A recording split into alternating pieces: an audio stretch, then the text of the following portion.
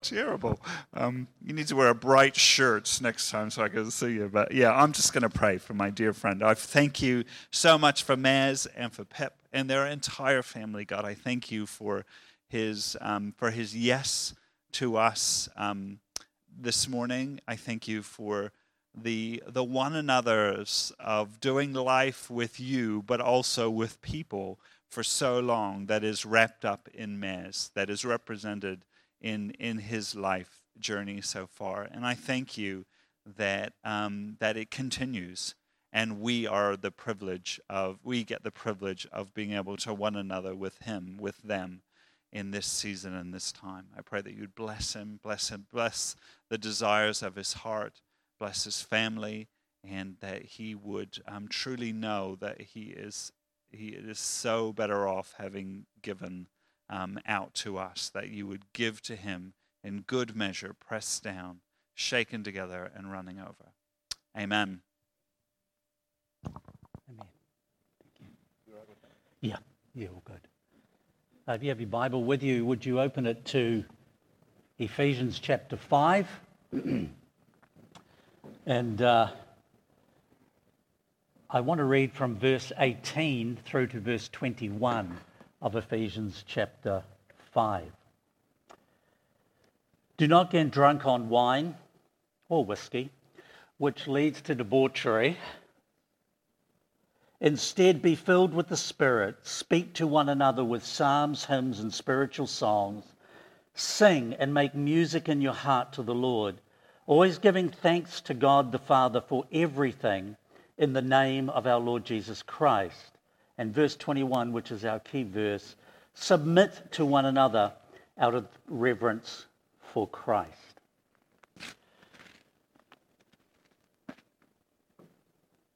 When Lynn had asked if I would do this text, it was like, submit to one another?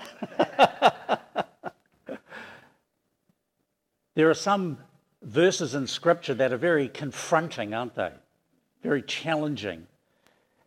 And to understand this one another, submit to one another out of reverence for Christ or the fear of Christ, as some translations put it, there are two important words. Who knows what the key word is when you're looking at real estate and buying? It's called location, location, location. To understand even a word or a phrase in Scripture, there is also a key word, and it's called context, context, context. Everything is in a location in time and space, and everything has a context. And if we don't get those things right, we misunderstand not only the Scriptures, but we run the risk of misunderstanding one another. How many of you have ever had a word of yours taken out of context? And you've been what? Misunderstood. Because somebody heard one side of a telephone conversation. Or, as happened to me once, walked into a room, turning around to say something to the people in the other room, and then later being judged by the people in this room for what they heard. Because they didn't hear what? The context, the whole story, the whole conversation. There's nothing worse than feeling misunderstood because you were taken out of context. God does not like his word taken out of context either, because we misunderstand it then. So what I've learned is every word and phrase is in a context of a sentence, a paragraph, a letter, a testament, and the whole. And one of the things my maternal grandfather taught me, he was probably in my early childhood and early teens more a father to me than my father, and he took us into his home when my father was locked away for a few years after beating up my mother. It's one of those visual, verbal, sound images you never really get out of your head. And so my grandfather was really a father to me and taught me some very important life principles, because he left school at 14 and became a civil engineer with absolutely no academic qualifications. He built roads and bridges in Taupo, where we lived with him, and he built the first original Rangipo prison, which he let me play in, and I always wondered why he shut the door and walked away. I think he was trying to deter me that I would not want to be in one of these later. But one day I asked him an important question, and I said, "Granddad, how did you become an engineer with no education?" And he had these little phrases. He said, "Son," he always called me son, he said, "Son, God gave you 2 ears, 2 eyes, 1 mouth. Listen twice as much, observe twice as much as you talk. And when you open your mouth, ask questions." He started making tea, collecting the mail in an engineer's office, and then owned his own engineering business. And what he taught me in that was, he said, one of the most important things when you ask questions is, he said, try to understand the person.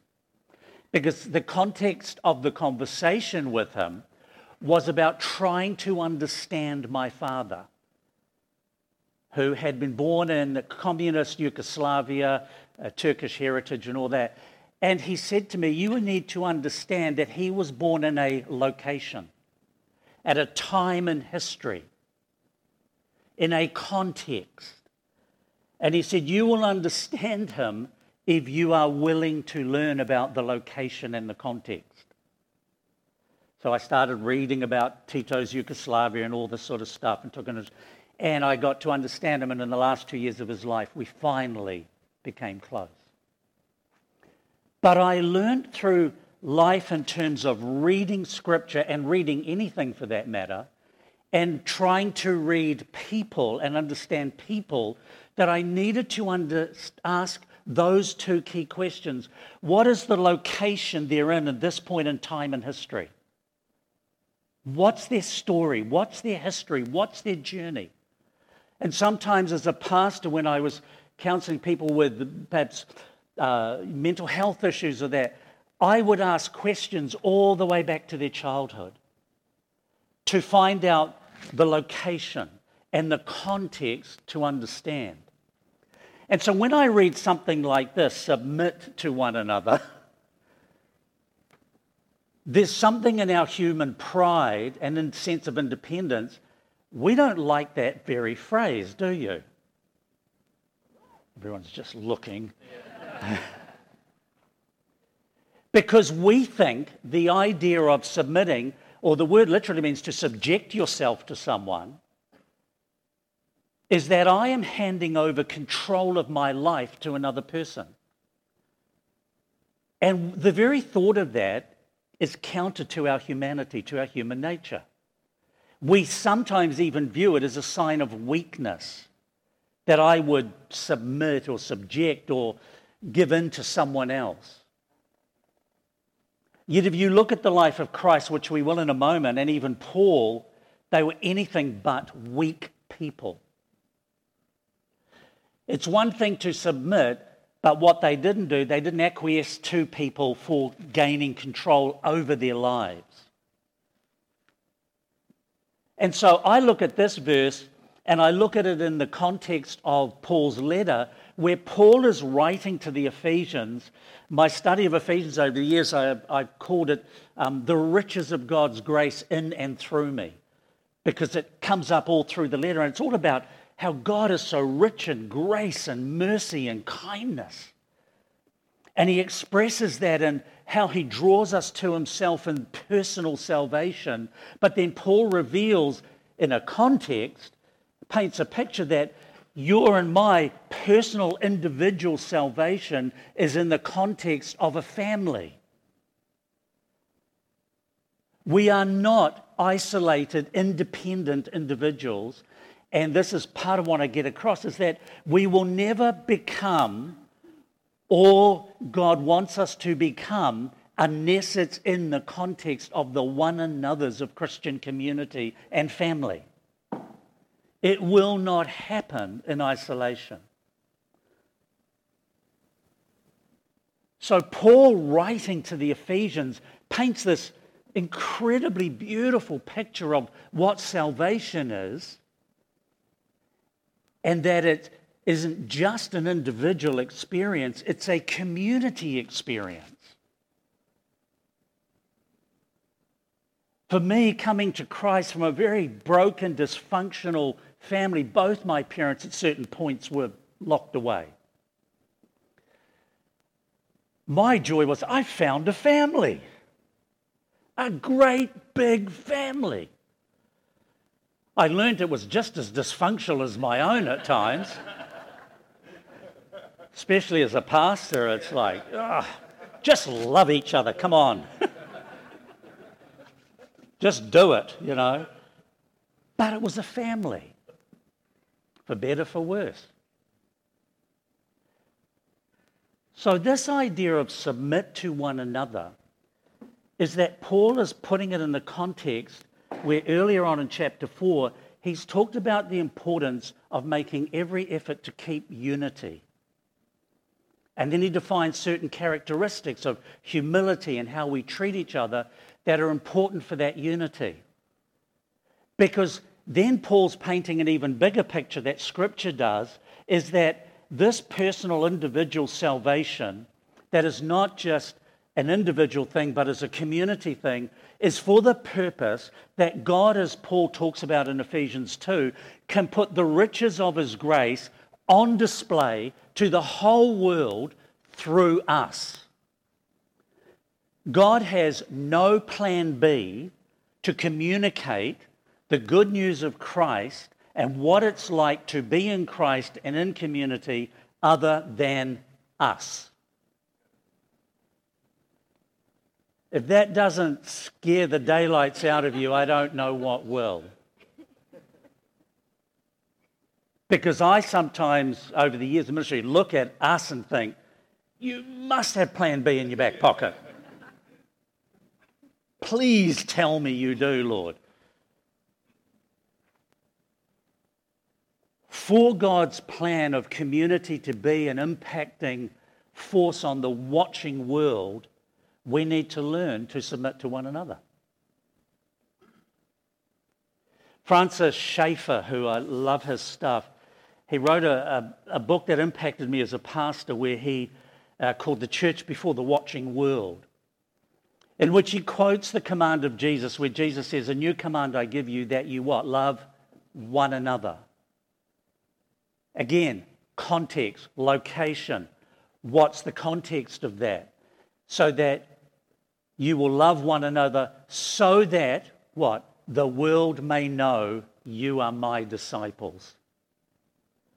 Schaeffer put it this way. He said what Jesus is saying is he's giving permission to the watching world to sit in judgment upon the church.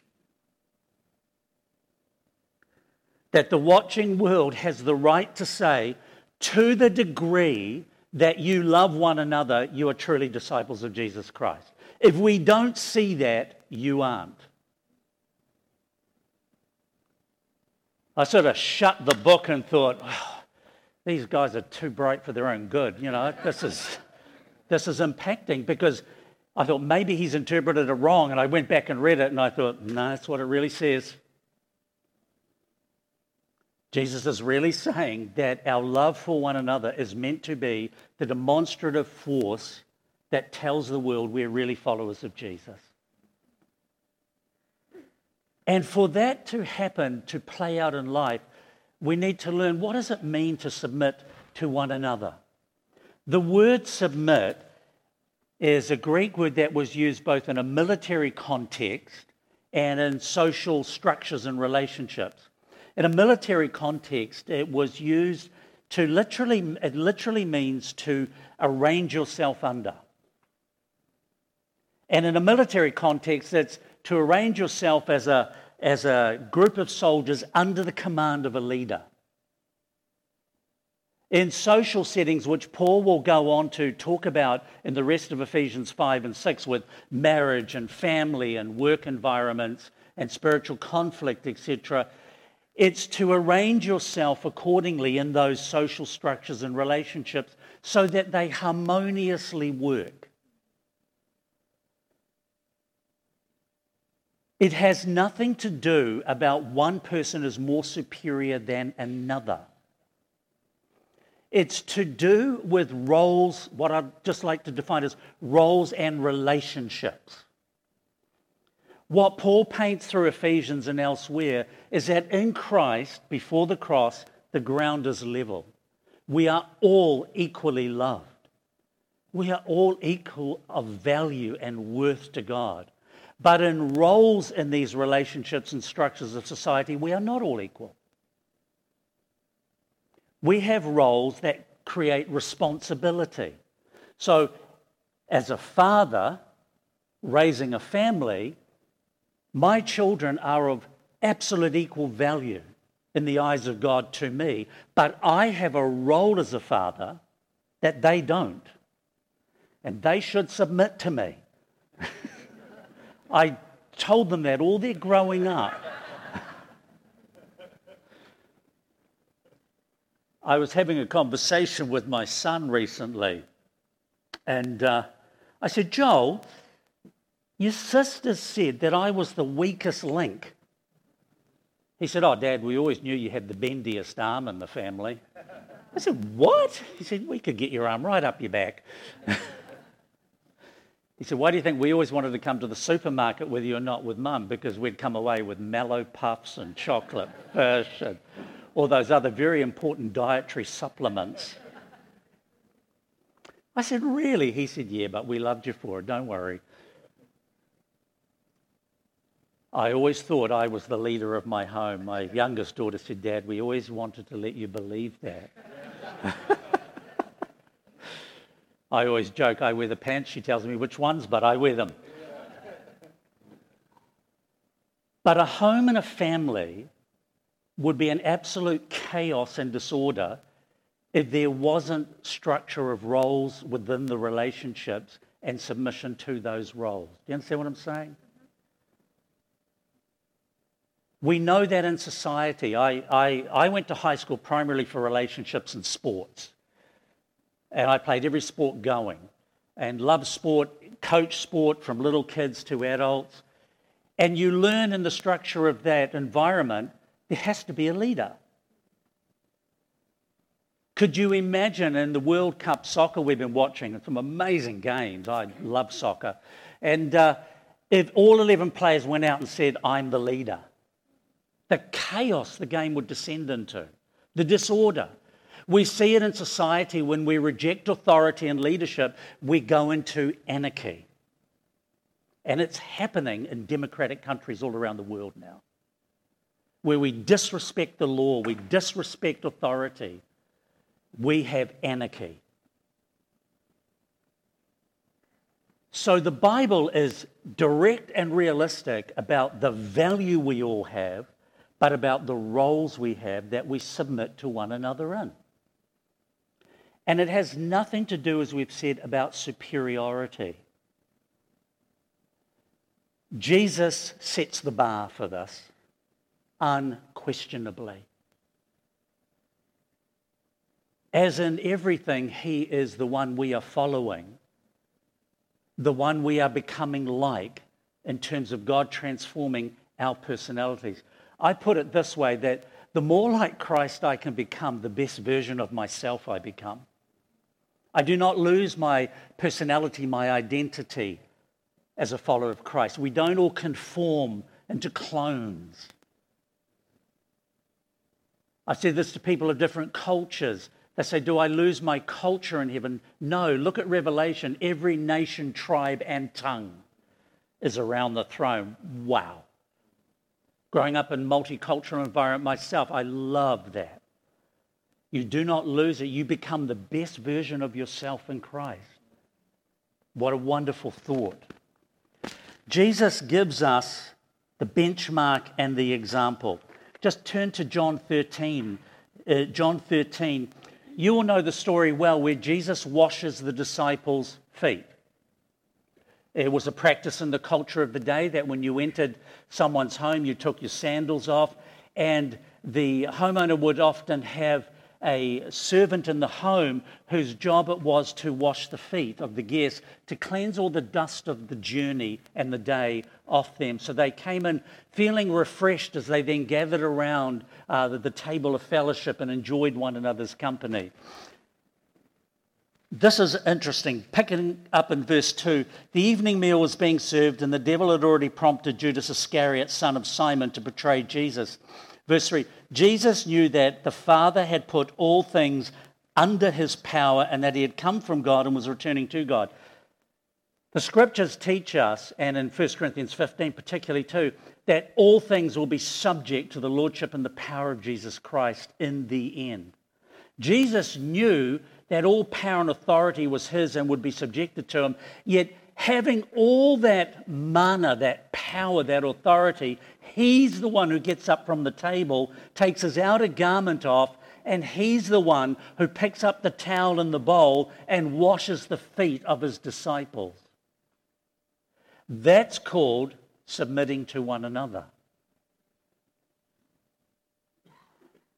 Because the idea of submitting to one another is that I am willing to give up the power, the privilege, the rights, the authority I have to serve the needs and the common good of the other. It's not losing my identity. It's not that I become a doormat. It's not that I don't have an opinion. It's not that I don't have a thought, but it's the willingness to subject that to the greater good.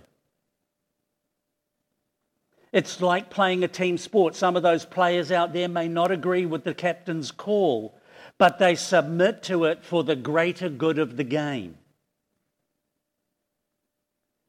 And what Paul is asking us to do in our one another relationships is to say, you have opinions, you have views, but for the greater good of the witness of the community of faith, are you willing to sometimes forego those and your own needs to submit yourself to one another for the greater good of the community of faith?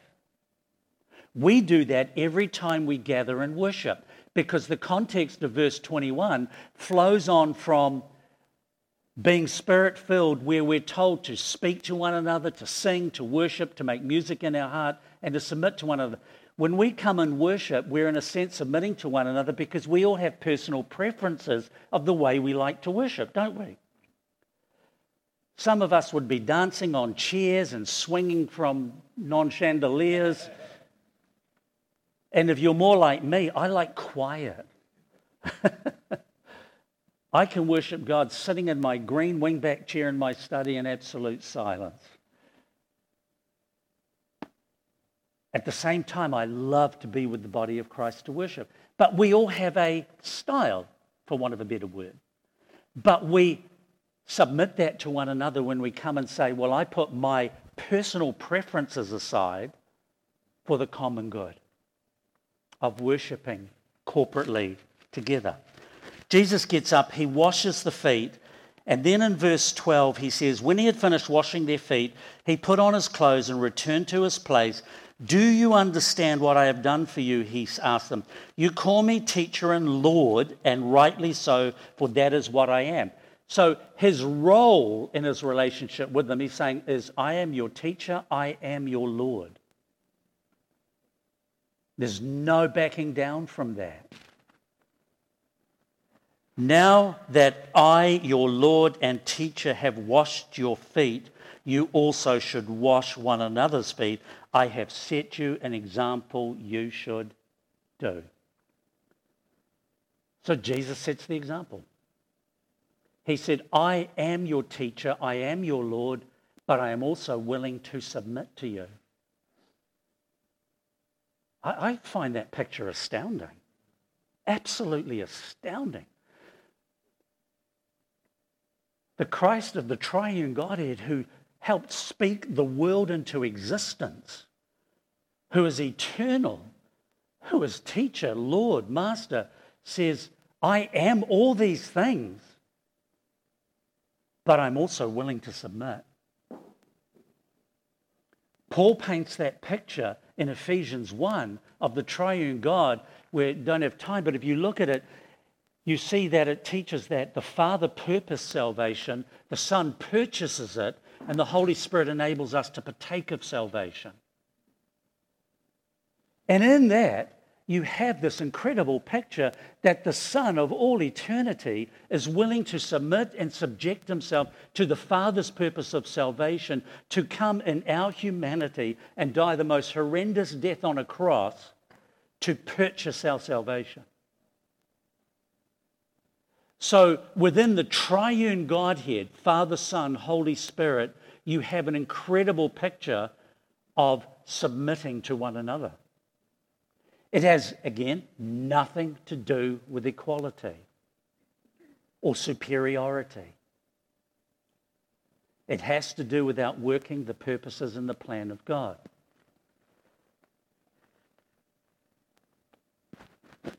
Jesus sets the bar. He sets the example.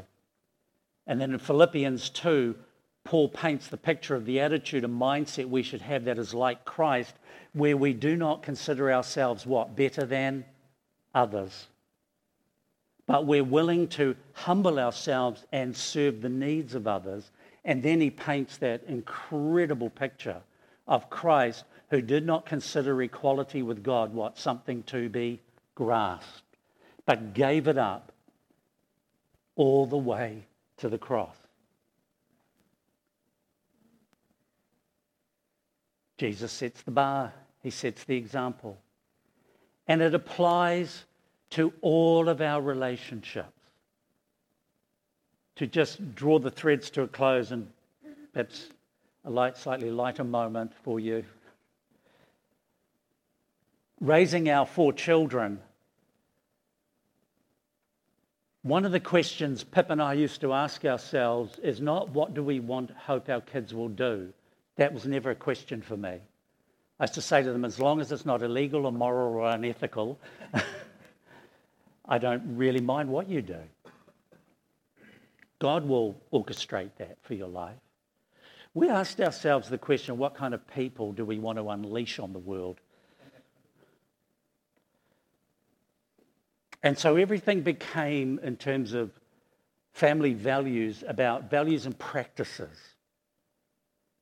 So, if someone came into the lounge and the TV was on, the kids always knew they turned the TV off, they addressed the adults, they could go back to it. It was called respect. Being present. Pip and I then one day did a parenting course. Don't know why we did it. Our eldest was 16. Our youngest was 14, and there were 2 younger, but our church was running it, and we thought, well, we should support it and do it. It was called Growing Kids God's Way.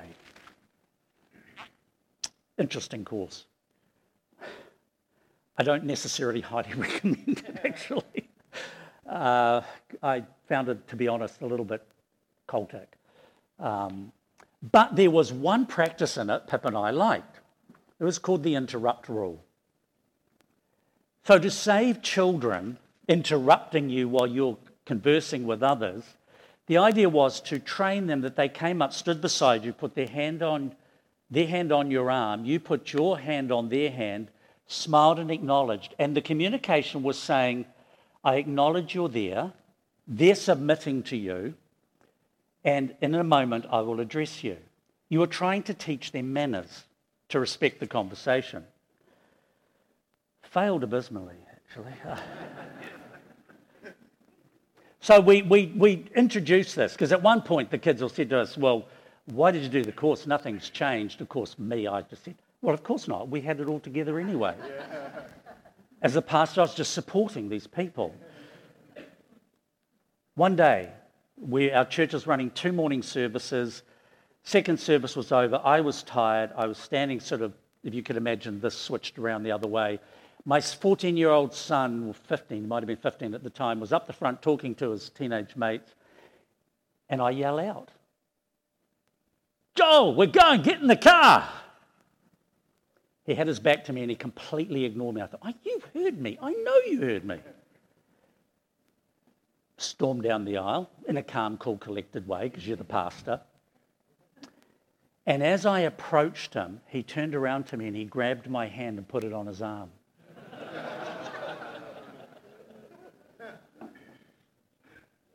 And he patted it. and smiled at me. He did the whole 9 yards and then carried on talking to his friends.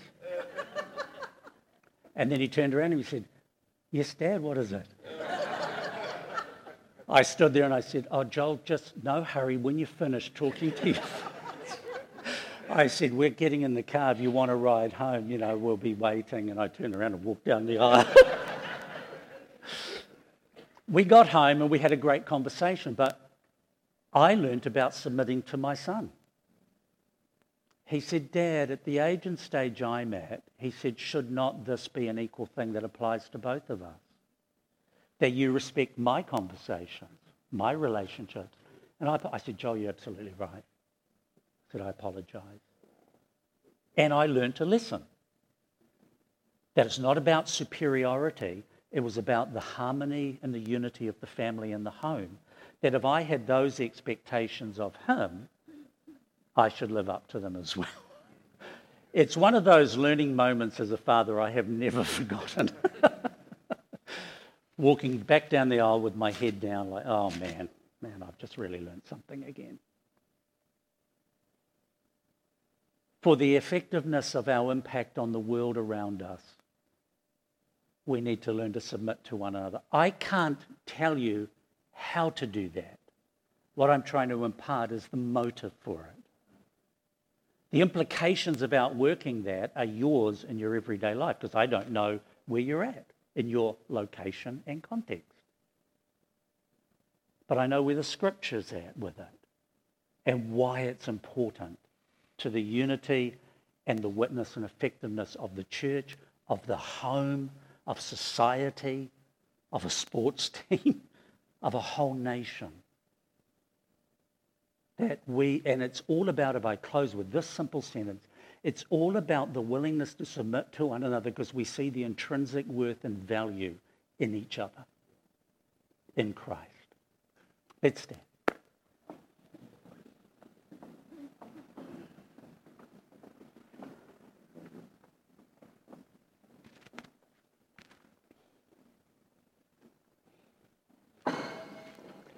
Father, we thank you for your presence with us. And I thank you that your word is both comforting and confronting. It soothes us and it challenges us. And you pull no punches. But Father, it's because there is a greater vision and picture that we as your children would represent you well before a watching world. That they would not see perfection in us because that's almost abhorrent, but that they would see we are authentically seeking to love you with all our heart, soul and mind, and to follow Christ, who sets the bar and is the ultimate example, that even having all power and authority, he submitted himself to the Father's will and purchased our salvation. Father, as we step into the watching world in this coming week, we pray that you'll give us opportunities where we would not lord it over others, but we would serve them in such a way that it would draw them into the presence of Christ and the family of God. Let your blessing rest upon each one and every family represented here today. In Jesus' wonderful name, amen.